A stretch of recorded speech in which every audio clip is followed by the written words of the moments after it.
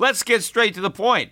You want to grow your portfolio to deal with the rising cost of inflation, to pay off your debt or your mortgage, pretty much anything standing in the way of you and financial freedom, right? Well, with Yahoo Finance, you can get access to the news, data, and tools that you need in order to help you reach that financial freedom. And when it comes to your financial future, you think you've done it all. You've saved, you've researched, you've invested all that you can. And now you need to take those investments to the next level by using what every financial great uses. Yahoo Finance. For more than 25 years, Yahoo Finance has been the brand behind every great investor. They're the #1 finance destination, producing a holistic look at the financial news cycle, including breaking news, original perspectives, analyst ratings, independent research, customizable charts, and so much more. For comprehensive financial news and analysis, visit the brand behind every great investor, yahoofinance.com, the #1 financial destination. That's yahoofinance.com. Sick of being upsold at gyms? My guy, you're currently a base member? For $90 more, I can upgrade you to our Shred membership. For $130 more, you'll be a Swole member. And for just $300 more, you'll reach Sweat Platinum. At Planet Fitness, you'll get energy without the upsell. Never pushy, always free fitness training and equipment for every workout. It's fitness that fits your budget. Join Planet Fitness for just $1 down and $10 a month. Cancel anytime. Deal ends Friday, May 10th. See Home Club for details. The Peter Schiff Show. Well, all the major U.S. stock markets were down on the week, but not by as much as I thought.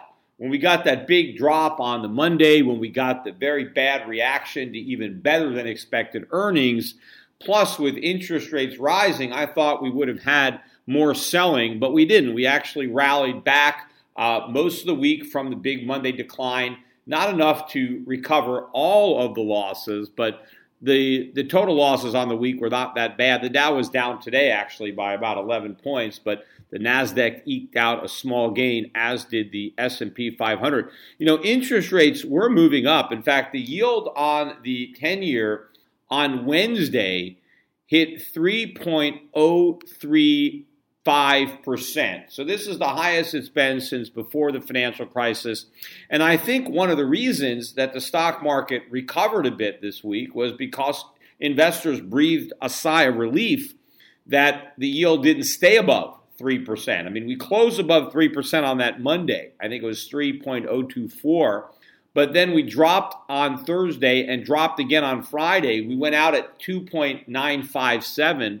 And that's only a slight increase from the 2.951 that yields closed at the prior week. But I think the markets are lulling in a false sense of security if they think that it's just one and done. That, oh, we finally took out 3%, maybe we cleared out some stops, and that's it. You know, yields have peaked, so there's nothing to worry about. As I said on my last podcast, even if this is the peak, I think it's already high enough to do significant damage to the economy, to the financial markets, to U.S. government finances, but it's not the peak. I mean, we've barely begun to rise, and I think rates are going a lot higher. But higher rates did continue to support the dollar. The dollar actually had a strong week. The dollar index closed up just over 1% on the week. It was down slightly today, so we surrendered some gains early this morning, but it was still an up week for the dollar.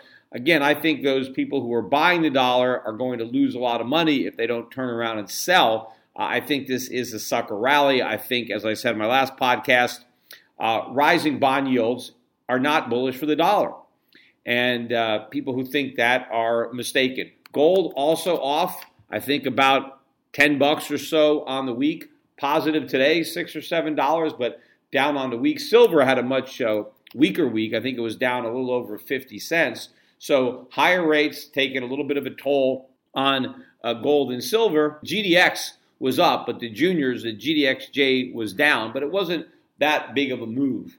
I would expect, though, to see bigger moves in these stocks to the upside once we can make some headway in the price of gold. But still not quite there. Market's still very complacent and reacting to rising rates rather than focusing on what rising rates actually means for the economy and what rising rates might say about the confidence that investors have in the U.S. dollar, in the U.S. economy. Instead, they're just taking a more myopic approach and just missing the forest for the trees. Let me get to some of the economic data that came out today. We got the first estimate for Q1 GDP. And remember, when they were first coming out with their estimates, remember the Atlanta Fed came out in January and had an estimate of 5.4% for Q1 GDP. And they got a lot of headlines. A lot of people were talking about it. I immediately said that it was crazy, that there was no way they were going to have to come way down. And, of course, they did come way down. But we got the number today, and this is the first estimate, so it's probably going to be revised. But we got 2.3%. So that's better than the 2% we were looking for. But if you actually look at nominal GDP came in pretty much in line, because what happened was the deflator that the government uses to adjust the nominal GDP to make it real, right? The deflator is supposed to capture the inflation because they don't want to show a GDP that's up because of inflation. They want to get real economic growth, not inflation. And so they subtract out what they claim the inflation rate is. And the estimate was for the deflator to be 2.4, right? But instead it was 2.0. And so using a 2.0 deflator, they got a GDP of 2.3. Had the deflator been 2.4, then the GDP would have been 1.9. So the reason the GDP was greater than expected is because the government wants us to believe that inflation was lower than expected. Now, I don't believe that for a minute. In fact, I think it's probably higher than the 2.4% that they were looking for. So I don't believe this number at all. Especially if you look at the consumer spending portion of it, which, of course, it doesn't drive real economic growth, but it's an important number for the GDP. And consumer spending was at a 5-year low. Now, why would that be? I mean, if we have such a low rate of unemployment, in fact, we got the weekly unemployment claims that came out yesterday. I think it was another 49-year low in the number of people filing for unemployment claims. We got 4% unemployment, right? So we got all these people that have jobs, supposedly. We have very few people who don't have jobs, yet consumer spending is at a 5-year low. I mean, why aren't all these employed people spending money, right? And another thing that should cause you to, maybe blink an eye was the trade deficit numbers that came out earlier in the week. Now, the trade deficit was much smaller than expected. In fact, I think it was the first time in 7 months that it didn't go up. It was hitting record high after record high after record high. And we finally got a number that was much lower than estimates, which is probably one of the reasons that we got the 2.3% number today on Q1 GDP. But if you look at the numbers, one of the reasons that we had a smaller than expected trade deficit was because we had a big drop in imports. Right? Now, if people have jobs, why aren't they buying imported products? After all, pretty much all the products are imported, right? Americans can't spend unless we import, right? Because if Americans are buying things, chances are we had to import the stuff that they're buying. So the fact that imports are down and consumer spending is falling, that makes sense now, right? Because consumers are spending less money, and so we're importing less stuff because the stuff they buy is generally going to be imported. So if you have been counting on the consumer to lead the recovery, then a lot of bad news came out this week because the consumer just is not there. I mean, the consumer is broke, despite the fact that he's employed, if you want to believe those numbers. Maybe they have too much debt from buying stuff in the past that they couldn't afford, and they use credit cards, or they bought cars they couldn't afford, or maybe their interest rate is going up. Maybe they have a home equity loan, or maybe they had an adjustable rate mortgage. People still have those, and interest rates are rising. Savings are at, near record lows, so people don't have the savings to spend. So there are a lot of things that would be weighing down on spending. Of course, maybe the employment picture is a lot less rosy than people think. Now, while I'm on the subject of employment, I got to talk about the latest proposal from Senator Bernie Sanders. And I think this is actually a bill. I can't imagine it's going to get that much support, but who knows, right? And Bernie Sanders, he's had a lot of dumb ideas in his career, right? But this one is probably the dumbest. And what Sanders wants to do is guarantee every American a job, right? The U.S. government is going to guarantee to employ any American who wants a job. And the salary is going to be $15 an hour. Now, I don't know, if you can get higher than 15 or if 15 is just a floor or if everybody just gets 15. But $15 an hour is going to be the pay, and you're going to get benefits. And the benefits are health insurance, you're going to get vacations, you're going to get family medical leave, all the bells and whistles that the government or the Democrats think employees are entitled to. They're going to get all this stuff from the government. Now, this is ridiculous, right? I mean, what an asinine idea. First of all, I'm assuming this only applies to people 18 years or older. I didn't really research all the fine, points of this nonsense of a bill that's never going to pass. But the fact that Bernie Sanders, who is a U.S. senator, could propose such utter nonsense. We have senators that are basically complete ignoramuses when it comes to basic understanding of economics or the role of government. Bernie Sanders may be a socialist, but America is not a socialist country. This is a socialist concept that the government is going to employ everybody, right? But he's a U.S. senator. In fact, he could have been president. Had the Democrats not rigged the convention and the primaries, he would have been the nominee instead of Hillary Clinton. And he might have beaten Donald Trump. A lot of those blue-collar Democrats that voted for Trump, they probably wouldn't have crossed over if Bernie Sanders was on the top of the ticket. They like Sanders, right? He's felt their pain too. He was promising higher wages and protectionism, and he was against NAFTA, and he was, he had a lot of the same stuff. So he could have been president. A guy that thinks that, the government should employ everybody and pay him $15 an hour. But think about how ridiculous this is. And I'm not going to get into all the ways this is ridiculous because, I don't want to do a podcast for, 10, 20 hours, although I'm sure there's some of you who might actually listen to a podcast that long because there's so much wrong with this. I can go on and on endlessly to talk about it, but I'm just going to go over some of the more obvious, ridiculous points. First of all, we have today one of the lowest labor force participation rates in history.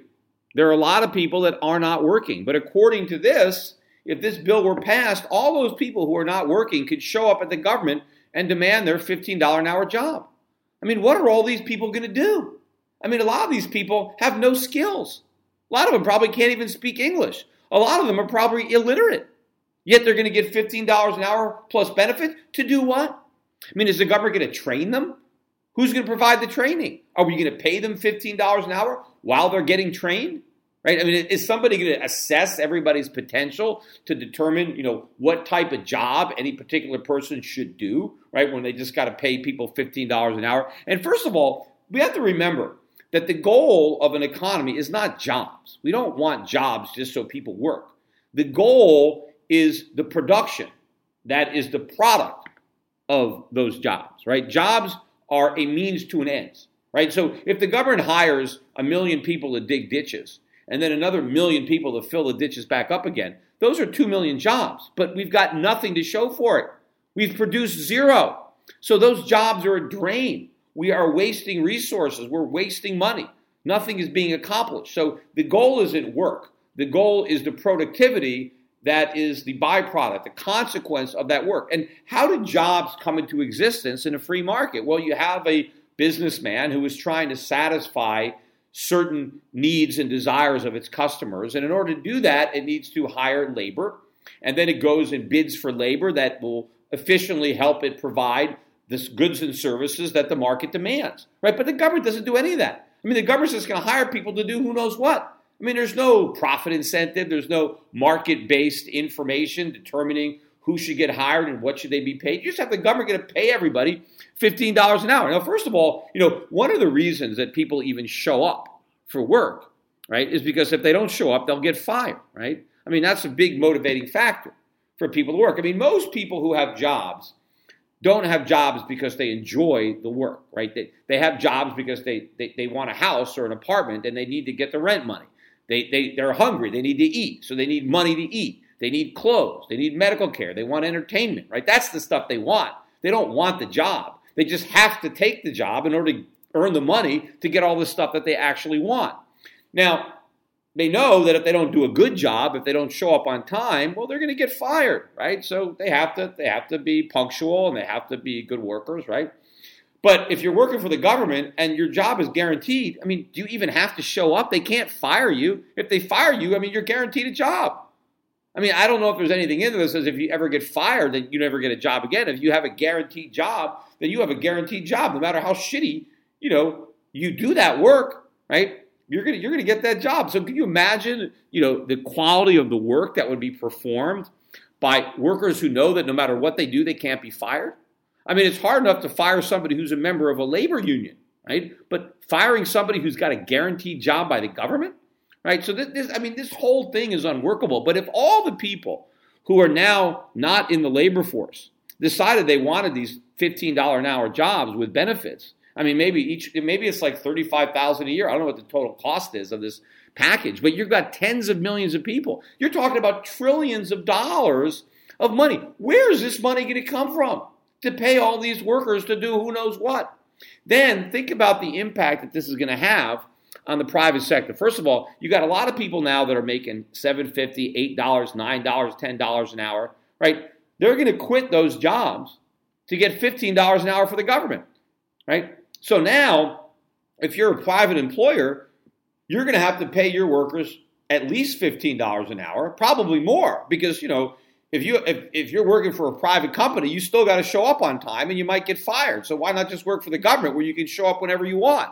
So in order for a private employer to get somebody not to take a cushy $15 an hour no-show government job, maybe they'll have to pay $20 an hour to get somebody to actually have to do work, right? There's got to be something in it for having to be responsible and actually do real work rather than make work for the government. So the labor costs would skyrocket. Well, then what would happen to prices? Prices would skyrocket. But of course, most of the employers, right, rather than pay this $20 an hour, they're going to outsource, they're going to automate, right? So lots of people who currently have jobs are going to get fired. And so now those are even more people who are going to show up at the government demanding to be paid $15 an hour. But where is the government going to get the money to pay the salary of all these workers, especially when so many people who used to be employed in the private sector and were paying payroll taxes and income taxes, they no longer have jobs. They now want to work for the government. Remember, the government doesn't collect taxes from its own employees. Now, of course, yeah, they pretend that they do, right? If you work for the government and the government pays you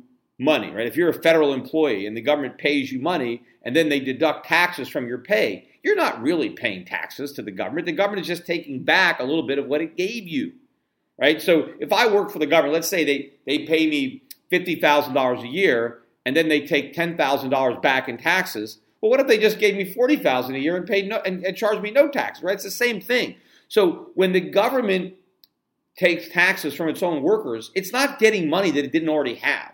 The only real tax base is the private sector, where the government is taxing the paychecks that it didn't personally write the check for. So when it taxes a private worker, the government is actually getting revenue. When it simply takes back some of the revenue that it paid its own workers, there's no taxes there, right? I mean, imagine if everybody worked for the government and nobody worked for the private sector. Could the government collect taxes? No. There'd be nothing to collect. And that is actually what would happen here. I think if this law were to get passed, pretty soon they would drive out all private employees. I think everybody would want to work for the government. There'd be no one left working in the private sector, so there'd be nobody to tax. And so that means all these $15 an hour jobs with benefits would be worthless because you'd have nothing to buy with your wages because there'd be no real productivity in the economy. We would have a complete socialist society, right? Or communist government. Everybody would be working for the government. The government would have to decide what everybody does. They would be in charge of allocating all the resources. You do this, you produce that. I mean, it'd be a complete command economy, and it would be a complete disaster. I mean, do you think Bernie Sanders and, any Congress that might pass this lunacy, do you think our government would do a better job of managing the economy than the Politburo did of managing the Soviet economy? Do you think they'd be any more successful? I doubt it. It doesn't work. When you live in a communist country, or people that lived in, Soviet Russia, right? Everybody had jobs, right? There was no unemployment. I mean, that was one of the things that they used to, in their propaganda, they talked about how bad it was in America because there were so many people who were unemployed. right? But they didn't have any unemployment problem in Russia because everybody had a job. Yes, everybody had a job, but they had to wait in line for hours to get a loaf of bread, right? Because the jobs meant nothing. Having a job, what did it do for you? It didn't do anything because there wasn't the productivity. It was inefficient. Nothing was made, efficiently, and there were no market signals telling, producers what to make, right? It was all government bureaucrats trying to figure out, what should be made and what should be bought and who should buy it and who should make it, and government deciding this is your job and that's your job. I mean, it wasn't like there was a free market where people did what they did best. You did what the government assigned you, right? They would, and a lot of people, of course, they were in the army and they work for government. I mean, it doesn't matter. So this is the type of society that Bernie Sanders actually wants to create. Now, whether he can think of it or not, it sounds all great. Yes, the government's going to give everybody a job, guarantee everybody a job who doesn't have one. But jobs can never be guaranteed, right? You've got to earn a job. You've got to provide value to your employer. Right? As I said, if your job is guaranteed, then what incentive do you have to provide any value? Now, I don't know, maybe you could say, maybe people will get a raise and earn more than $15 an hour, but a lot of these people are incompetent. I mean, how are they even going to get raises? And again, if you could get guaranteed $15 an hour for a lot of people, hey, that's it. That's all they need, right? And especially if you don't have to show up. Maybe you get a government job for $15 an hour, and then when you don't show up, you do something else under the table and collect some extra money because you can't get fired from your government job. But, who knows? Because I think we're going to have a very left-leaning president in 2020. It could. I mean, it's probably not going to be Bernie Sanders. He's pretty old, but it could certainly be somebody that Bernie Sanders anoints as his protege, his heir apparent. I mean, he could bless somebody, and now he's the kingmaker of the Democratic Party that is now the Socialist Party. But the fact that any elected official could sign on to such sheer utter nonsense. I mean, forget about the stupidity of this law and how easy it is to look at the unintended consequences and how the entire country would be bankrupt. The trillions of dollars that would have to be spent out of where? I mean, they can't tax it. The taxpayers are going to be vanishing. They're all going to be joining the government. It's like you've got a number of people who work for government or are on the dole, right? They're on Social Security or welfare, and they're all in a cart. And then you have a bunch of people in the private sector who are working. They're pulling the cart. But what Bernie Sanders wants to do is create such powerful incentives for the people who are currently pulling the cart to jump in the cart and ride in it with everybody else. There's nobody left to pull. Everybody can't be in the cart expecting it to go. But that's what would happen if this asinine bill ever became law. But these congressmen, senators, they don't even see this. I mean, how could they be so dumb as to support something so completely idiotic? And it's so obvious how much damage it would do. Now, of course, maybe they're just proposing it knowing that it's never going to pass. Maybe they realize how idiotic it is, but they know that there'll be some idiot voter who doesn't know, who's like, oh, this guy wants to guarantee me a $15 an hour job. Right now, I'm only working $8 an hour. So if I could just vote for more Democrats, they're going to give me this guaranteed $15 an hour. So it's just kind of, a carrot that they can dangle out there in front of unsuspecting voters who actually think this nonsense could pass. So maybe they know, look, this is never going to happen. It's complete insanity. But the voters are too dumb to know that. So let's let the voters think that if they vote more Democrats, that they're going to get these guaranteed $15 an hour jobs with fringe benefits and health care and all this stuff. And a lot of voters will be dumb enough to buy it. But will a Congress actually ever be dumb enough to pass it? I mean, I doubt it. I mean, even if we got a socialist president and a bunch of socialists in Congress, would they actually want to do this? Because if they passed it, the economy would completely implode. I mean, it's going to implode anyway, whether they pass it or not. But even if we had a sound economy, which we don't, right? Anyone dumb enough to pass something like this, I mean, it's all going to fall apart quickly. It's not going to take a long time. So it would be obvious whose fault it was. So I don't think that anybody would actually be dumb enough to do this, right? They want to dangle it out there so the voters, right, who don't know any better, think that they might get it. So it's a great campaign issue to rally around, but it would be actual political suicide to actually pass it. Now, I read another article too this week about the escalating cost of raising children, just like the cost of childcare is absolutely soaring. And of course it is. I mean, that's why so many people have so few kids now. And a lot of people don't have any kids at all. And by the time they have kids, they're much older because they can't afford it. And this is all a byproduct of our falling standard of living. It's not that raising kids is more expensive. It's that people can no longer afford it because of the declining real value of their wages and their salaries. And they're spending all this money on taxes and they're not as productive. And that's why the apparent cost of raising children is soaring. But what's really happening is their parents are getting poorer and poorer and poorer.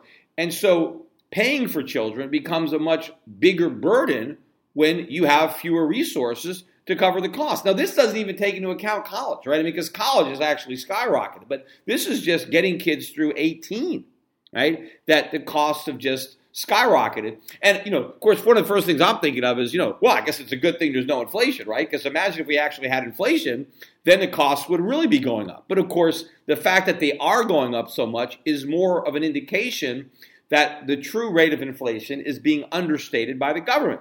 Because why is it more expensive to raise kids? Well, it costs more to feed them, it costs more to clothe them, it costs more to house them, it costs more to take care of their teeth, their doctor bills. I mean, everything about raising kids is more expensive because of inflation, right? The government is debasing the value of our money, and so prices are rising and wages are not keeping pace with it, right? Because of all the taxes and all the regulations that is undermining labor productivity.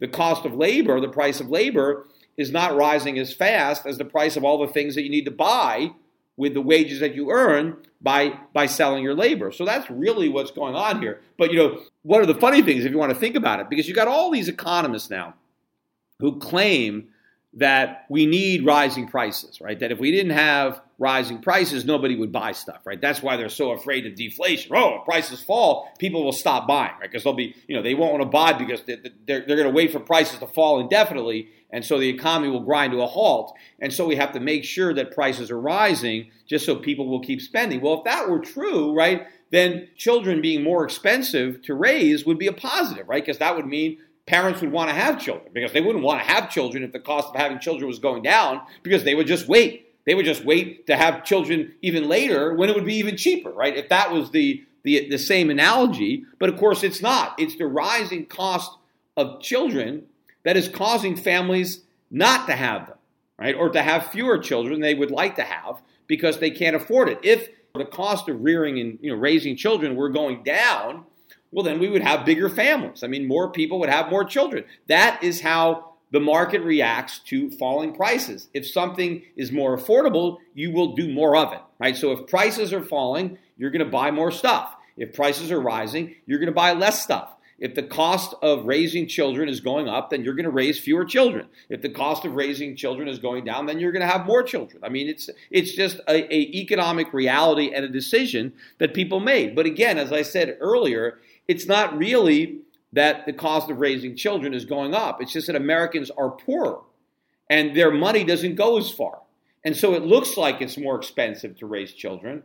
It's not. It's just that after inflation and taxes and with a less efficient economy, you don't have the resources to raise them.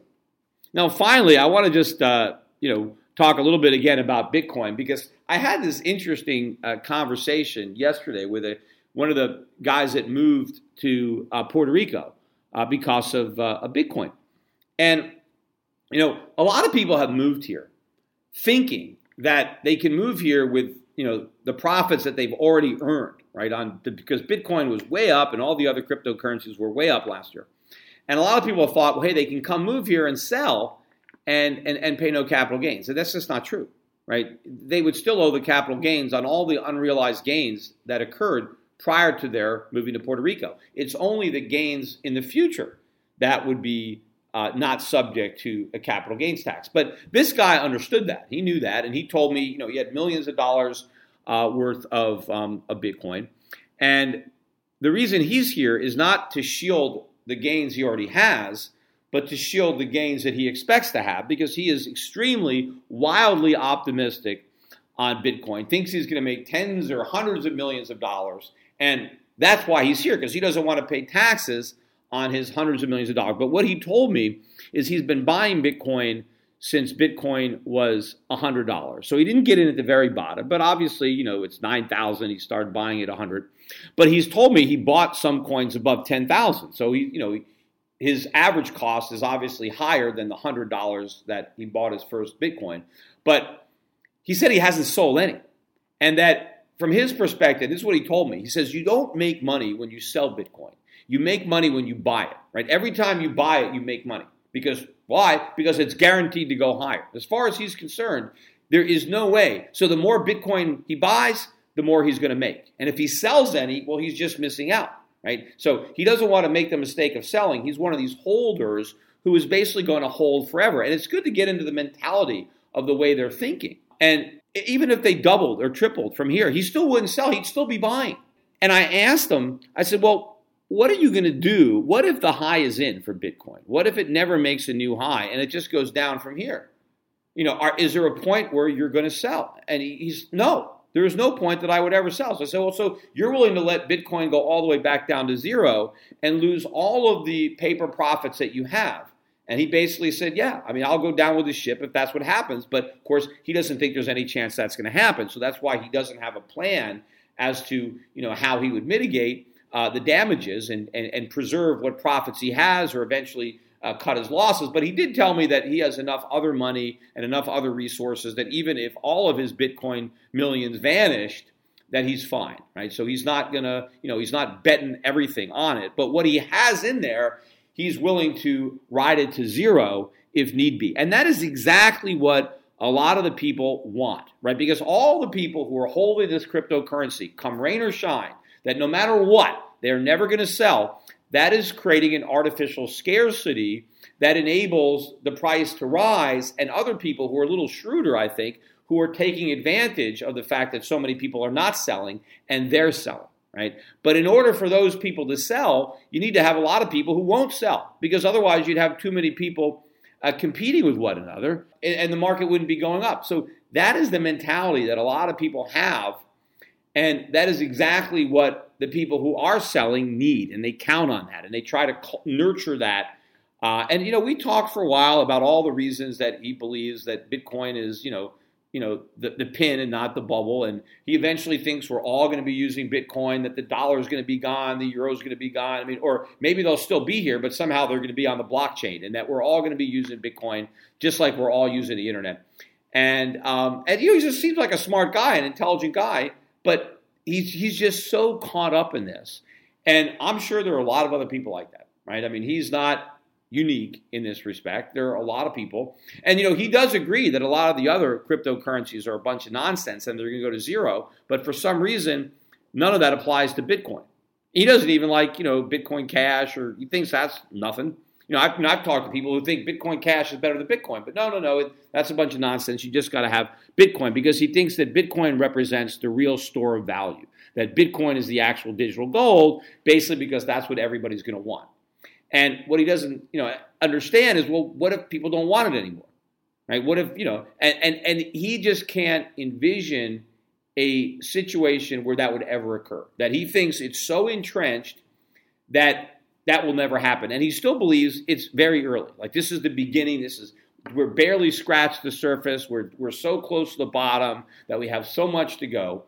And, it was good to hear the perspective, to really, see how committed people are to this belief. And then, when you see that, you have an understanding. But I'm just looking at it, from an outsider. And again, whenever you're trapped in a bubble, you never see it, right? And he's, when I listen to all his why this is different and why Bitcoin is different than this bubble or that bubble or that bubble, every time there's a bubble, every time, the people who are in it will tell you that this time it's different, and why what they're experiencing is not a bubble, right? But that happens in every bubble, right? There's never a bubble where people don't say, well, this time it's different, and this is why this is not a bubble. Yes, I understand that there were bubbles in the past, but here's what's different about this. So that is what every bubble has in common. There's no way that you have a bubble where nobody says, hey, this is a bubble, right? Because it's going to be so enormous. You're always going to have people who are pointing out that it's a bubble, and then you always have to have the people who are caught up in it who are convinced that it's not. Now, they know there's been bubbles in the past, so they have to rationalize why what's happening now is not a bubble because it's different, even though they know that it's different this time is probably the most dangerous words in investing. Because no matter how different you think it is, it's never different. It's always the same.